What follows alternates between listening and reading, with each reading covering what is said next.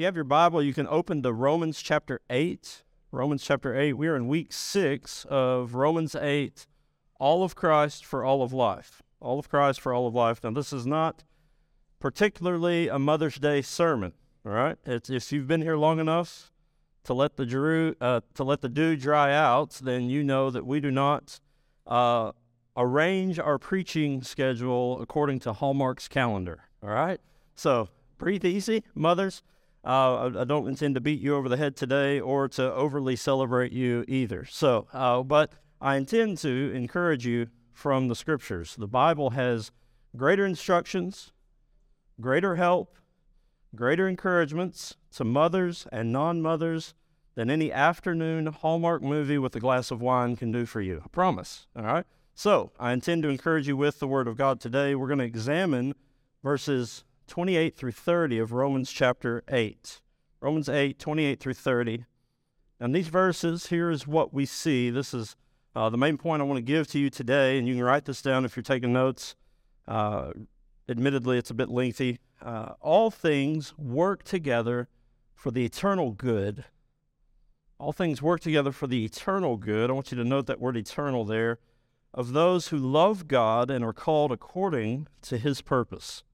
All things work together for the eternal good of those who love God and are called according to His purpose. And everybody said, Amen. Amen. See, it's not a Mother's Day sermon specifically, right? Yet, this does not mean that a mother will not find great instruction in it, great help, great encouragement from this passage. To be crystal clear, though, so that we're all on the same page as we begin today, I believe this sermon is for every one of us. I believe these encouragements are for you, whether you are a man or a woman, a boy or a girl today. These things are glorious truths meant for you to take hold of and to believe with all of your heart, mind, and strength. Amen? Would you stand to your feet now as we read God's Word? I'm going to start in verse 1 today, even though our text is 28 through 30, because I think it's worth getting the context of everything that's happening as we look at what is the foundation for all of these glorious blessings, these privileges that Paul has laid out for us in verses 1 through 27. And so, beginning in verse 1, there is therefore now no condemnation for those who are in Christ Jesus. For the law of the Spirit of life has set you free in Christ Jesus from the law of sin and death. For God has done what the law, weakened by the flesh, could not do, by sending His own Son in the likeness of sinful flesh, and for sin, He condemned sin in the flesh, in order that the righteous requirement of the law might be fulfilled in us, who walk not according to the flesh, but according to the Spirit. For those who live according to the flesh set their minds on the things of the flesh, but those who live according to the Spirit set their minds on the things of the Spirit. For to set the mind on the flesh is death, but to set the mind on the Spirit is life and peace. For the mind that is set on the flesh is hostile to God, for it does not submit to God's law. Indeed, it cannot. Those who are in the flesh cannot please God. You, however, are not in the flesh, but in the Spirit, if in fact the Spirit of God dwells in you. Anyone who does not have the Spirit of Christ does not belong to Him. But if Christ is in you, although the body is dead because of sin, the Spirit is life because of righteousness. If the Spirit of Him who raised Jesus from the dead dwells in you, He who raised Christ Jesus from the dead will also give life to your mortal bodies through His Spirit who dwells in you. So then, brothers, we are debtors, not to the flesh, to live according to the flesh. For if you live according to the flesh, you will die.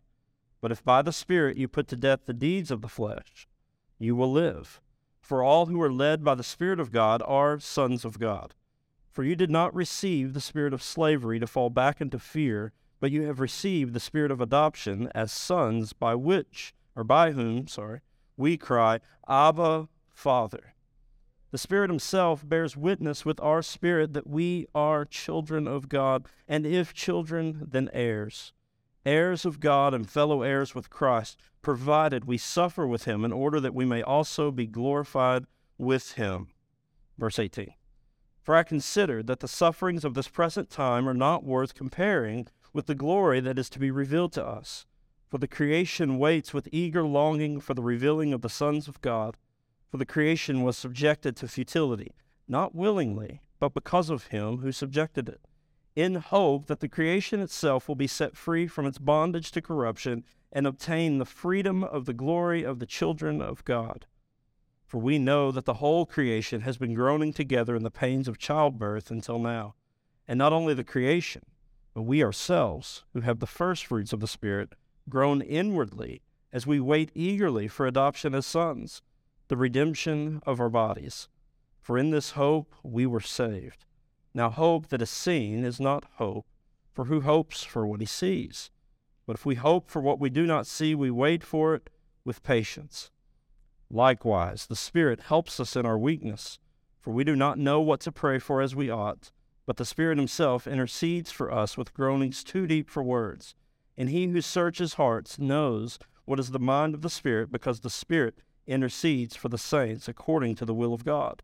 And we know that for those who love God, all things work together for good, for those who are called according to his purpose. For those whom he foreknew, he also predestined to be conformed to the image of his Son, in order that he might be the firstborn among many brothers. And those whom he predestined, he also called, and those whom he called, he also justified, and those whom he justified, he also glorified. This is the word of the Lord. Thanks be to God. Let me pray for us. Heavenly Father, we thank you for today. We thank you for your word and this time we have now in it. Holy Spirit, we ask that you would guide us. Direct our hearts, direct our minds to see, to believe, to understand these truths, and build our lives into fruitful organisms for the kingdom and the glory of Christ alone. It's in the name of Jesus we pray. Amen. Amen. You may be seated.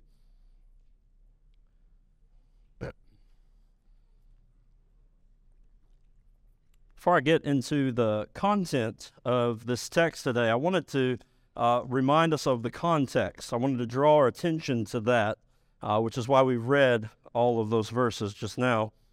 But Paul is building toward his closing argument, which is more doxology than argument, and we'll see that next week. But in verses 28 through 30, he's striving to ground the hope of Christians that we see all throughout verses 1 through 27. He's grounding those hopes, those privileges that Christians know, in the providence and the sovereignty of God.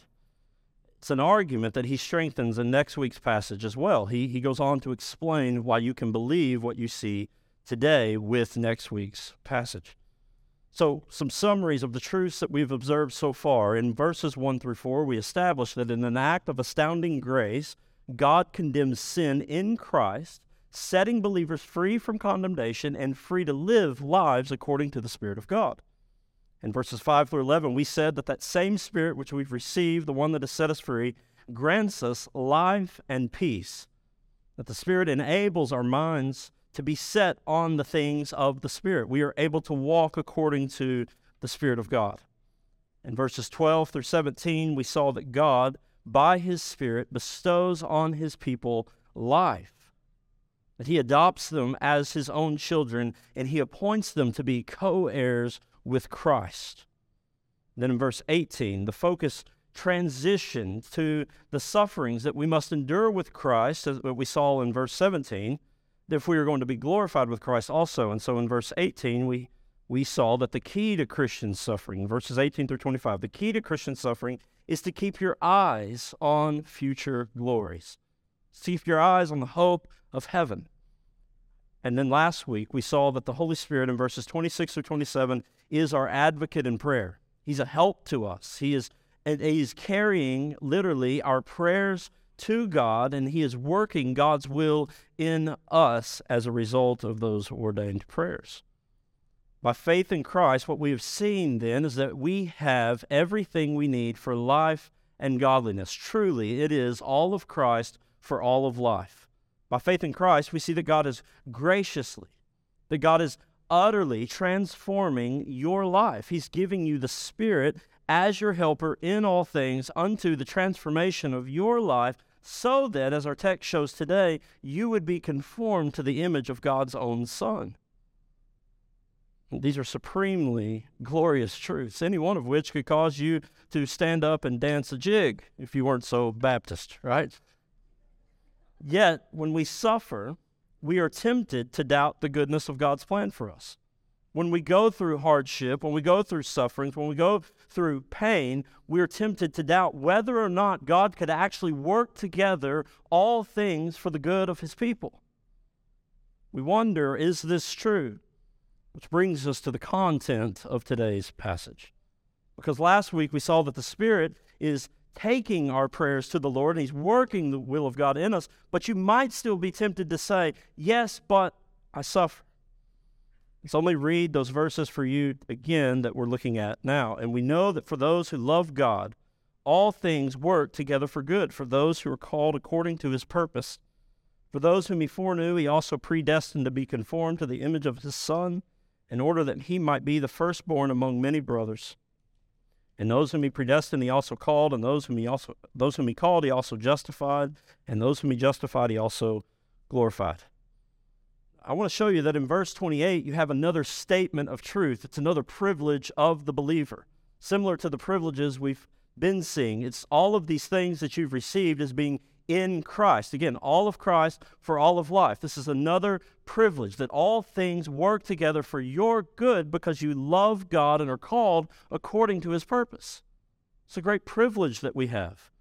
But in verses 29 and 30, what he's doing is laying out the foundation on which all of those truths, all of those privileges must stand. It's the truths there of God's predestining things to work in this fashion. I would like to issue to you a pastoral statement, if you will. It's vitally important to remember when you read God's Word, what you are reading is divinely breathed by God through the Spirit to men, meaning it's inspired by God. It's sufficient because it is from God. It is infallible because it has its root in God. It cannot fail. It is inerrant because God never errs. Amen? And so too, his word never errs. God spoke these things by his Spirit to these biblical writers for the edification of his people. And so therefore these words, all of them, every word from Genesis 1:1 to the end of Revelation, is spoken, written down for your edification. They are trustworthy and true. In other words, these are not Paul's words while Jesus may have said something different. These are not Paul's words while Peter may have wrote something else. These are not Paul's word while Moses may have wrote something that would be contrary to what you read. Everything works together in the Scriptures to explain to us, to show us, to reveal to us God's truths. These are not opinions of man devoid of God's truth. These are not just mere meanderings of a mind written down that look wise. They are wise because they come from God himself. This is the very word of God, and if we are unsure about what they say, if we are uneasy about the words that he uses, then we need not find fault in the text. We need find fault in our own hearts and minds. We must seek the Lord in prayer. We must ask the Spirit to help us in our weaknesses. It's good for us to check any man-made presuppositions at the door when we come to the Scriptures. Amen? Romans 8:28, and we know that for those who love God, all things work together for good, for those who are called according to his purpose. Though we have seen a great deal of privileges afforded to the saints of God in this glorious chapter of Romans, questions and scoffing and mockings may arise anyway, either from outside or from within your own heart and mind. Yeah, the Spirit intercedes for you in trouble. The Spirit intercedes for me in my trouble. But to what benefit? Because I'm still suffering greatly. Or someone may look at you and say, you can say the Spirit intercedes for you, but I can observe your life and it's marked by suffering, great suffering. So to what benefit is the Spirit of God? Why don't you just abandon him, as Job's wife would have encouraged Job to do? You might hear things like bad things seem to happen to good people, and good things seem to happen to bad people. If all things work together for good for those who love God, how can this be? Might be a question, a scoff, a mock that comes your way. But what Paul describes is the greatest privilege of God's people that sits atop all other privileges, and that is that all things are working together for good. And so first, I want you to observe the character of these people. It's not all things work together for the good of all people. It's for who? For those who love God. They love God, right? They're overwhelmed with great affections for and deep loyalty towards God as their chief good, as their highest end. He is supreme above every other being. They love Him. They're devoted to Him. It is your love for God that makes every providence in your life sweet and profitable. Now, a word on providence. Providence is, according to James chapter 5, providence is the merciful and compassionate work of God in every moment of our lives. It's the merciful and compassionate work of God in every moment of our lives. And so what we're saying is there are no maverick moments. You understand what I mean? There are no rogue moments. There are no rebel moments. Every moment, every millisecond is the working together of all things for a glorious, eternal good according to God's wise counsel alone. Everything works to that end. It must, because God is God. Those that love God make the best then of all that He does. And they take all that comes their way in faith that He loves them and He means good for them. Everything. The second thing we see about these people is not only that they love God, and that the character of these people is that they're called according to God's purpose. He calls His people and they come to Him. He calls them according to His purposes and they come to Him. Just as Christ describes as the shepherd and the sheep who hear His voice in John chapter 10. He says, all who are sheep hear the voice of the shepherd and they come to Him. And we do not deserve the call by any merit of our own. We have not worked unto this. We have not hyped ourselves up to be looked on as beautiful and lovely. And so God says, well, I'll take that one. Or to hype ourselves up and says, look how unlovely he is. I'll take that one, like picking a puppy at the pound. This is not adoption. It's not that kind of adoption. This is adoption according to the love of God, the loving call of God on someone's life to come and to be His child. We don't deserve the call, but His call is effectual to His own gracious purpose. And second, what we want to observe here is the privilege of the saints. All things work together for good for them. It's a privilege of those who love God that all things are going to work together for good. Now, I want you to have in mind eternal good. This doesn't mean that everything in every moment looks good in that moment. There are terrible tragedies. There are terrible things that happen to us that don't look good in the moment, but we must trust that that is according to the providential plan of God for our lives, and it is working together for good, even when we can't see it. Everything that God carries out, every action, every moment, every millisecond that comes into our lives and every single day is according to the eternal good plan of God, which is meant for the good of His people, the glory of His own great name. And these two go hand in hand. For when His people enjoy the splendors of His providence, for when His people see that He is amazing, that He is awe-inspiring, even in great distresses, even in great sufferings, they will then magnify His name in all the earth. When we see that God is good, we magnify this good God. And so He works all things together for the good of His people, those who love Him, those whom He loves, according to His providential purpose, so that His people will know His goodness and magnify His name. Now, in this way, God's people truly come to do what the psalmist describes in Psalm 34, verse 8, where he says, taste and see that the Lord is good. Take refuge in Him and find Him to be a good refuge.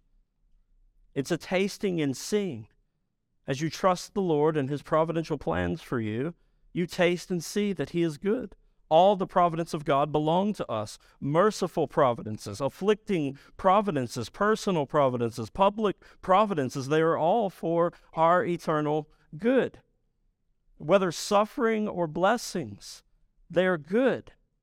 Those things are good which do your soul eternal good. Do you understand what I'm saying? If it's a suffering that comes to you from the providential hand of God, then it is meant for your eternal good. And so anything that comes to you for the good of your soul is good. Amen? It's good unto that end. And so this was a realization that Patricia and I had in October. We went on vacation. We're sitting out back of this little cabin in Pigeon Forge, and we're drinking coffee in the morning and reading our Bible. And so we're just over right at a month, just passed from Winnie's passing. And we're reflecting on it, and we're just leaning into the Lord as much as we can, praying, singing. And this moment was really a defining moment, I think, for me and probably for Patricia as well, in our pursuit of the Lord amid these things. What we saw, what I came to understand, I guess, what the Lord showed us in this moment, is that if all things work together for good for those who love him, then Winnie's death is good. That's a hard thing to admit. It's a hard thing to trust the Lord for. But carry that a bit further. What we're saying is that it was more good for Patricia and I and for our family and for you all and for our faith and for our eternal good. It was more good for Winnie to pass than to remain with us. That's what we're saying about God's merciful, loving providences, right? Nothing thwarts him. Nothing changes his plans. Nothing can stop those things from happening. So if he's working together all things for the good of those who love him and are called according to his purpose, then I must see that all that comes to me is the ultimate good, and therefore you can rejoice, as James says, in trials and afflictions.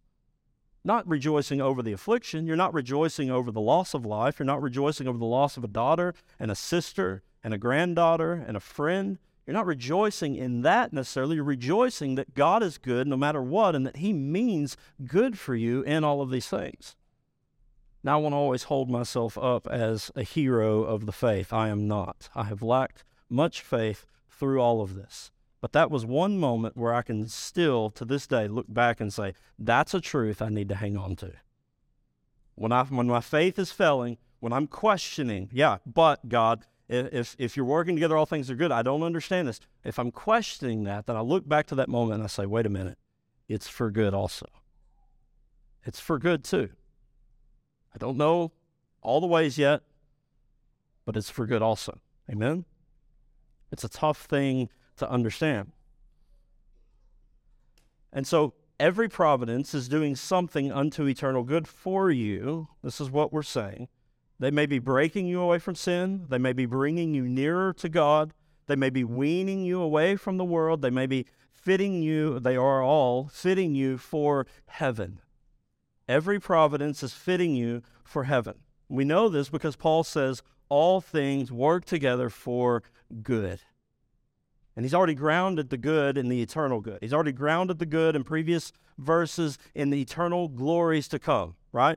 For you will share in the glories of Christ, provided you suffer with him also. There's eternal good to come, even though there will be bad moments now. But these are all from the providential hand of God, meant for your good. Like a surgeon who cuts and stitches back. He's working unto the patient's good. So does God work all things together for our good, even if he has to cut away something and stitch something back together. He's working for our good. Remember, all of this is not according to the providences themselves. It's not according to the moments themselves. The moments are nothing apart from the hand of God who is working those moments together for something, right? Apart from his power and his grace, they're just moments. Right? And if we think they're just moments, then we might as well be fatalists. If we think they're just moments, we might as well become determinists. We might as well think that God is distant from us and that he has nothing to do with every moment of our lives. But I refuse to serve that God because the Bible doesn't describe that God. The Bible describes a God who is intimately involved in your life in every single moment of the day, whether in the taking of things or the blessing of things. He's good. He is good. And he means for you to know this. Paul says we know this. It's to be known with certainty. This is why I told you earlier that what you're reading is the Word of God. It's not the opinion of a man who was, caught up in some spiritual excitement. This is a man who is devoted to the Word of God, who has experienced much hardship, and he's writing this saying, I know this, and we can know this. God wants you to know this, which is why he pens it in God-breathed scriptures for you. But you can also know it as you test God in it, as you trust him in it. You'll know it in your own experience as well, that God is working together good for you. Now, all things work together for the eternal good of those who love God and are called according to his purpose. Now, our foundation in believing this is what has long been called the golden chain of redemption. Children, on your coloring sheet, you have the golden chain of redemption. Romans 8:28 through 30. And we know that for those who love God, all things work together for good, for those who are called according to his purpose. For those whom he foreknew, he also predestined to be conformed to the image of his Son, in order that he might be the firstborn among many brothers. And so you see the ultimate good there. Christ is the Son. You are being, as ones who have been adopted, foreknown, predestined, you are being conformed to the image of the Son, so that Christ might be the firstborn among many brothers, so that there will be a multitude in heaven one day singing the praises of the Lamb of God who takes away the sin of the world. And those whom he predestined, he also called, and those whom he called, he also justified, and those whom he justified, he also glorified. It's a chain. Again, verses 1 through 28 are statements of truth, the privileges of the believer. And verses 29 through 30 serve as the foundation on which all of these truths stand. And that foundation is laid in the predestination of God. We receive these privileges in our covenant with Christ. We're founded in his blood, which comes to us by grace through faith, according to Ephesians 2:8. But they are founded in the wise counsel of God, which eternally secures the entire work for his people. All that God is doing in your life is eternally secure in God because he's the one doing the work. And so this is good. What this means is that Christ does not labor in vain. Christ did not die on a cross in vain. Christ did not rise again in vain. He does not exercise his lordship over all creation even now in vain. There is a people of God reserved for the Son of God as a bride to be enjoyed for eternity in the new heavens and new earth. This is sure, and this is what we're seeing here in these verses. These verses have long been referred to as the golden chain of redemption. Those whom he foreknew, he predestined. Those whom he predestined, he called. Those whom he called, he justified. Those whom he justified, he glorified. Each link then is intricately connected to the links before and after them.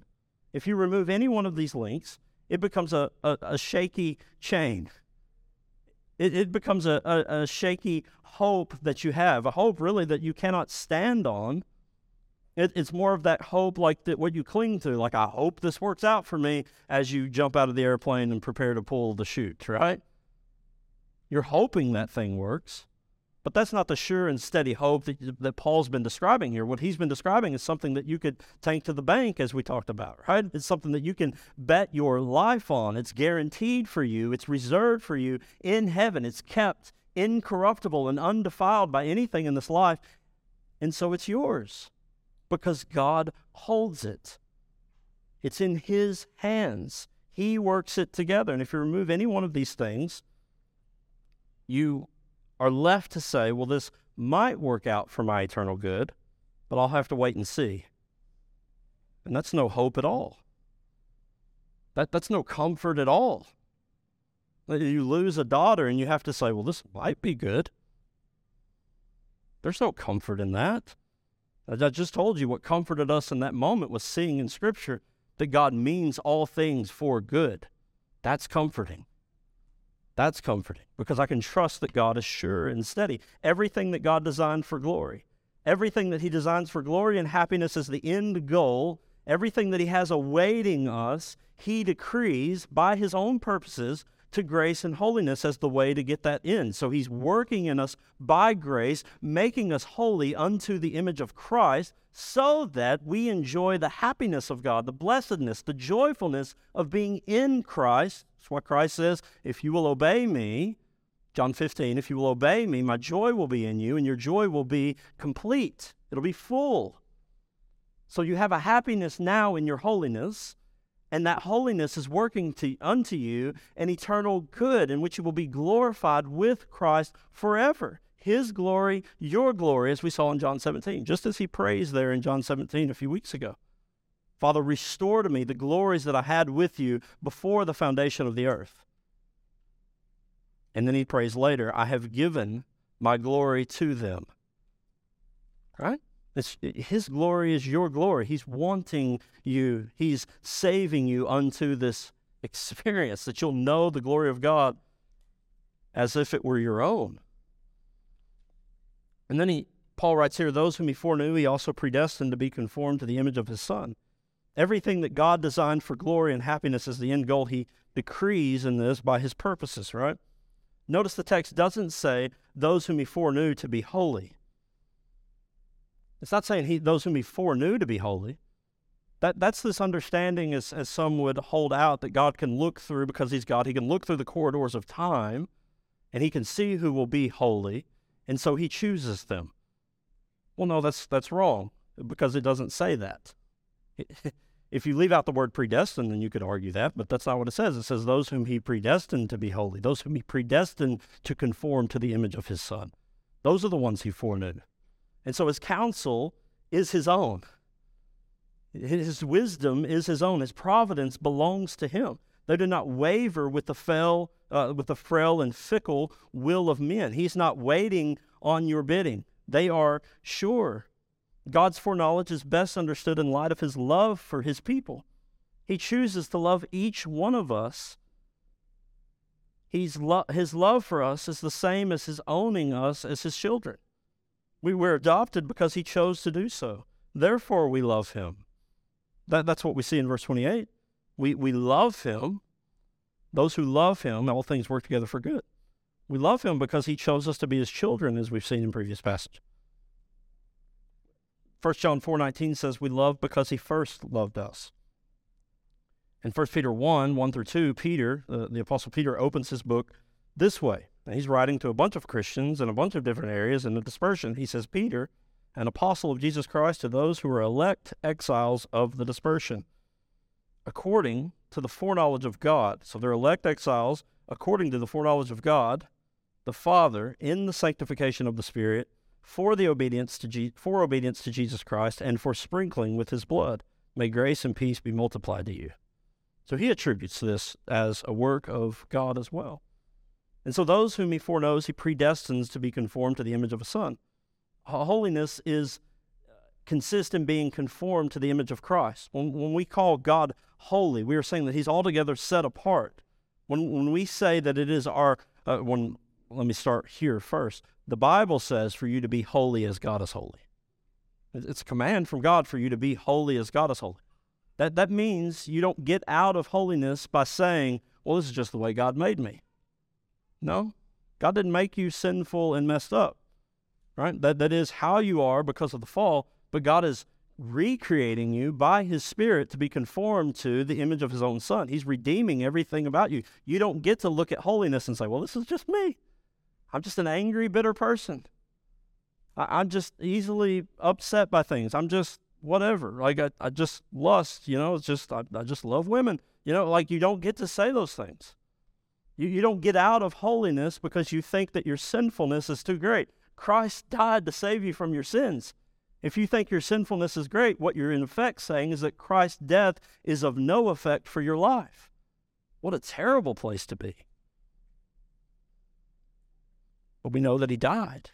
We know that he rose again. We know that we have the Spirit of God in us, as we read in previous verses, Romans 8:13. If you put to death the deeds of the flesh according to the Spirit that is alive in you, you will walk according to the Spirit, right? So there is work to do, but holiness is becoming like Christ. It's to behold the glory of Jesus Christ for so long and so well, and to continue looking at him. And when you take your gaze away, it's to repent and to turn back and to look at Christ again and say, he is my example. He's my mark. He's the affection of my life. He is what I long to behold. I will look at him unto sanctification.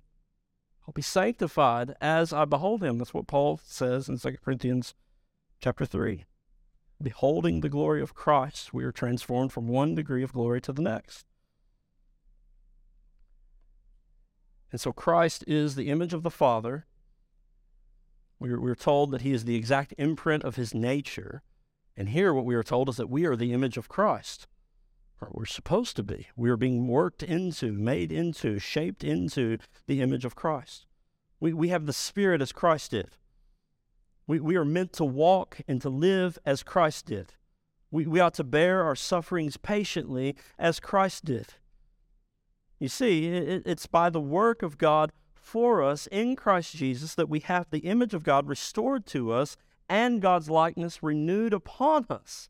This is how he's molding and shaping us into the image of Christ. It's by faith in Christ. It's by all of his work through Christ. It's by saving us from our sins in Christ. It's by putting his Spirit on us because of the work of Christ. Everything comes down to Christ doing the work and God using the work of Christ by the Spirit of God to transform us into the image of Christ. It's Christ, Christ, Christ through and through. That's what salvation and sanctification and glorification are about. They're about praising the name of Jesus. They're about looking unto him. And so we cannot conform ourselves to Christ. Rather, we give ourselves to Christ. And that happens. It takes rise in us because God has given us to Christ. Do you understand that? Like you don't have desires for Christ except that God has given you to Christ already. He works it in you. And in doing so, he predestines you to be conformed to the same image of his Son. This is how you know if you are yet called by God.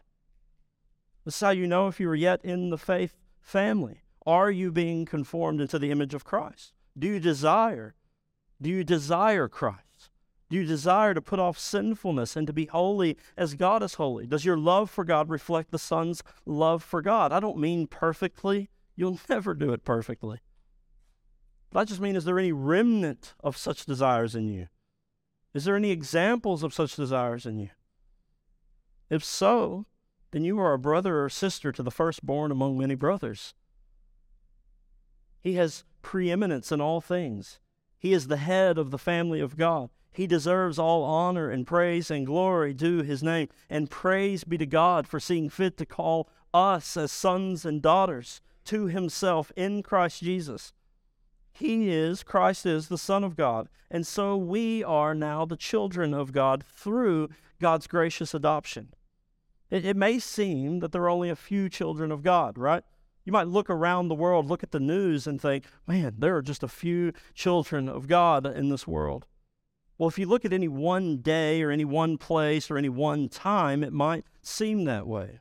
However, when all the children of God come together on the last day, it will be a multitude that John says in his revelation that is too great to number.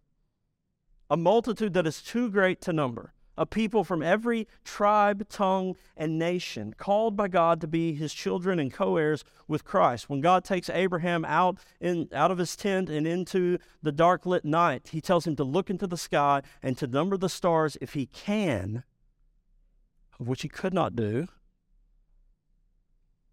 And he tells him, so will the nations be blessed in you. This will be your people. And we know that we are in Abraham if we have faith in Christ. Amen? We are numbered among Israel if we have faith in Christ. I don't mean Israel, the current nation. I mean Israel, the people of God in the Old Testament. We're numbered among them.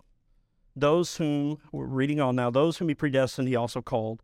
And those whom he called, he also justified. Everyone that is effectually called by God will be justified. This means they are declared free from the debt of sin, which is death. Romans 6:23, the wages of sin is death, but the gift of God is eternal life through Jesus Christ our Lord. You are accepted, you are adopted, I should say, as righteous through Jesus Christ. 2 Corinthians 5:21, for our sake he made him to be sin who knew no sin, so that in him we might become the righteousness of God. Our sin on him was laid. Amen. His righteousness on us was laid. In John chapter 6, as Jesus is describing himself as the bread of life, and anyone who will eat of him will have eternal life, he says this, he says, all that the Father gives me will come to me. You're effectually called, you are justified. All that the Father gives me will come to me, and whoever comes to me I will never cast out. John 6:44, no one can come to me, just a few verses later, no one can come to me unless the Father who sent me draws that person, and I will raise him up on the last day. Glorified, right? You see it there. I mean, Jesus is teaching in John chapter 6, the calling, the justification, the sanctification, and the glorification of the believer. John 6:47, truly, truly, just a few verses later, I say to you, whoever believes has eternal life. Whoever believes in Christ as Lord and Savior has eternal life. Amen? But because of the work of the Father in calling us to himself, through Christ, we are free from the guilt of every sin we have committed. You're free from the guilt of every sin you've committed or will commit. No sin can condemn you. Romans 8:1, right? There is therefore now no condemnation for those who are in Christ Jesus. So for all who believe in Jesus Christ, the declaration is made. The declaration is final. It will not be reversed. We are no longer criminals in heaven's court. We are owned and loved as God's children. His favor is on us as it is on his own Son. Blessed are you who have had your sins erased by God's forgiveness.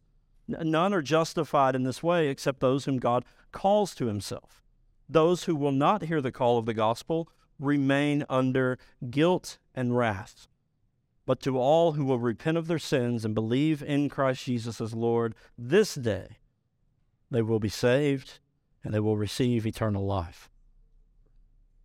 Those whom he justified, he also glorified. The power of our sin is broken in God's calling us. The thing that keeps you from coming to Christ is the power of your sin over you. You are a slave to sin. You're a slave to sin. You're dead in your trespasses and sins, Ephesians 2:1-3 says. But the power of sin is broken when God calls you.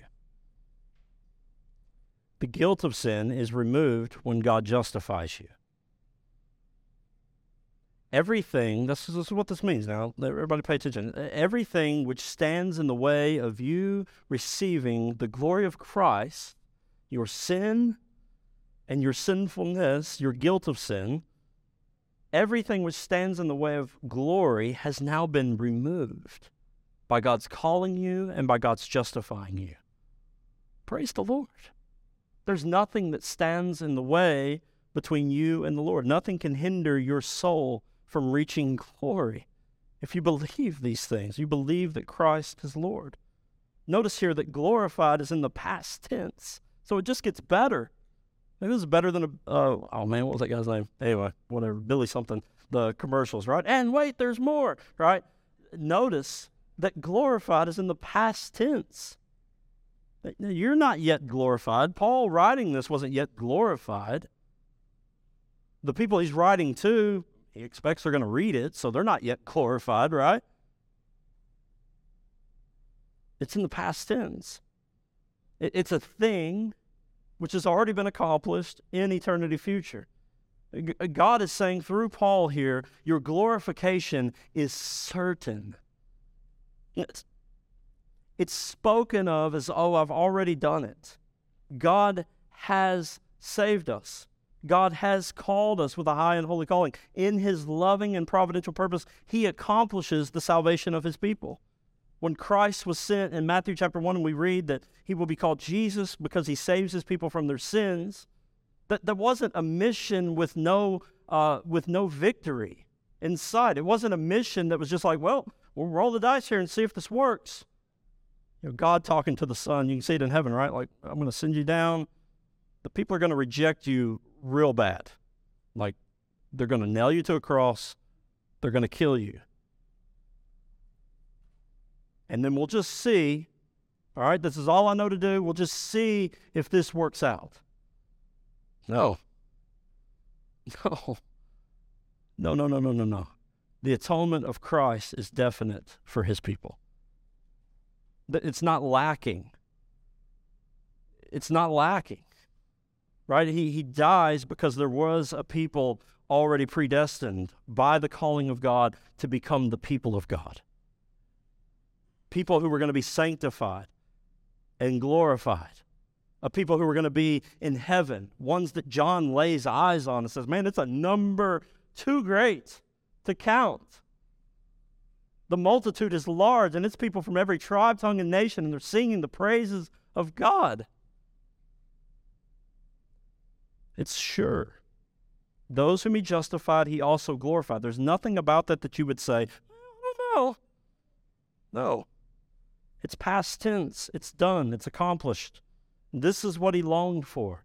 This is what God was doing in Genesis chapter 3 when he looks at the serpent and he says, I'm going to put enmity between you and the woman. Or the seed of the woman. You'll bruise his heel, but he'll crush your head. God knew. This is why he calls Eve the mother of all living. It's not simply, it is that she's a woman, and that is women are made to be motherly, absolutely.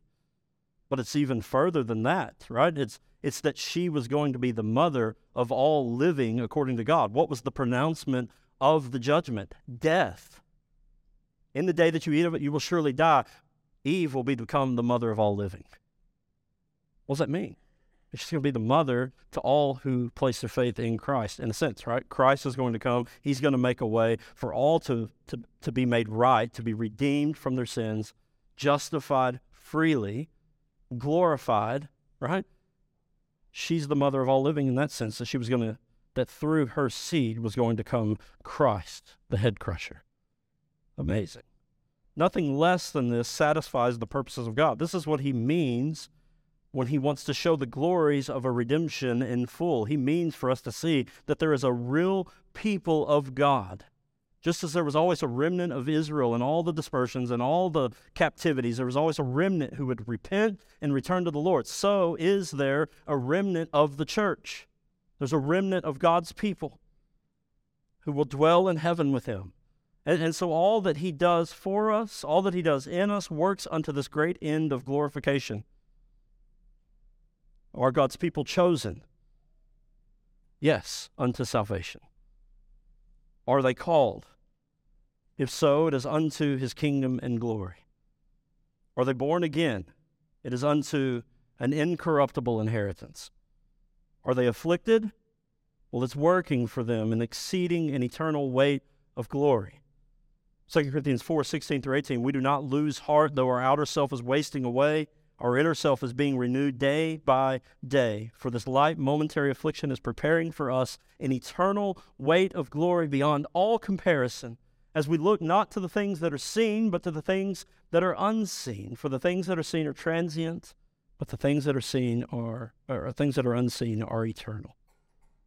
All things work together for the good, the eternal good of those who love God and are called according to his purpose.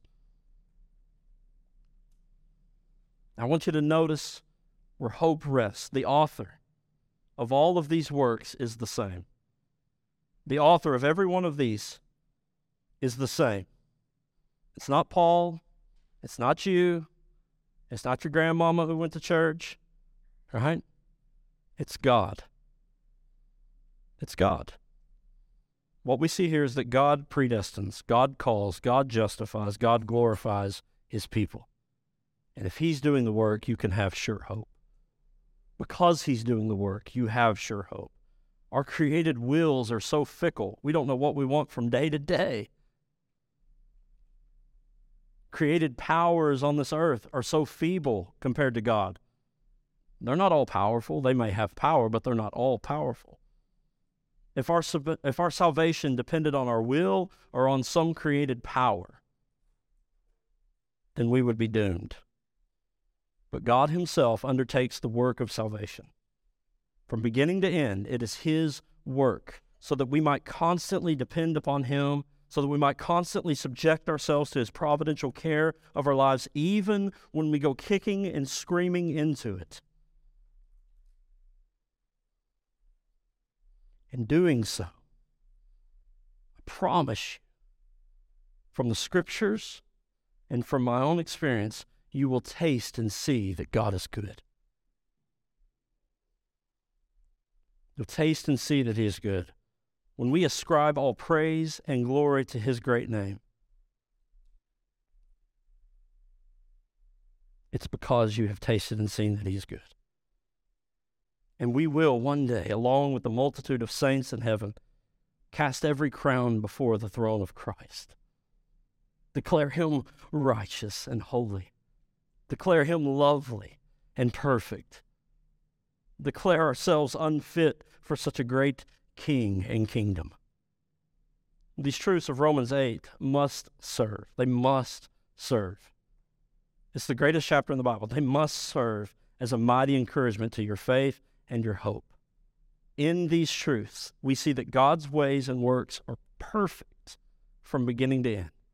He's working together for the good of all who love God and are called according to his purpose.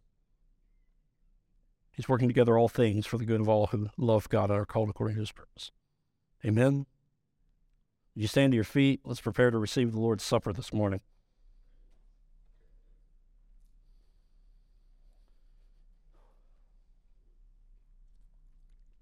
Go ahead and invite the ushers to come forward.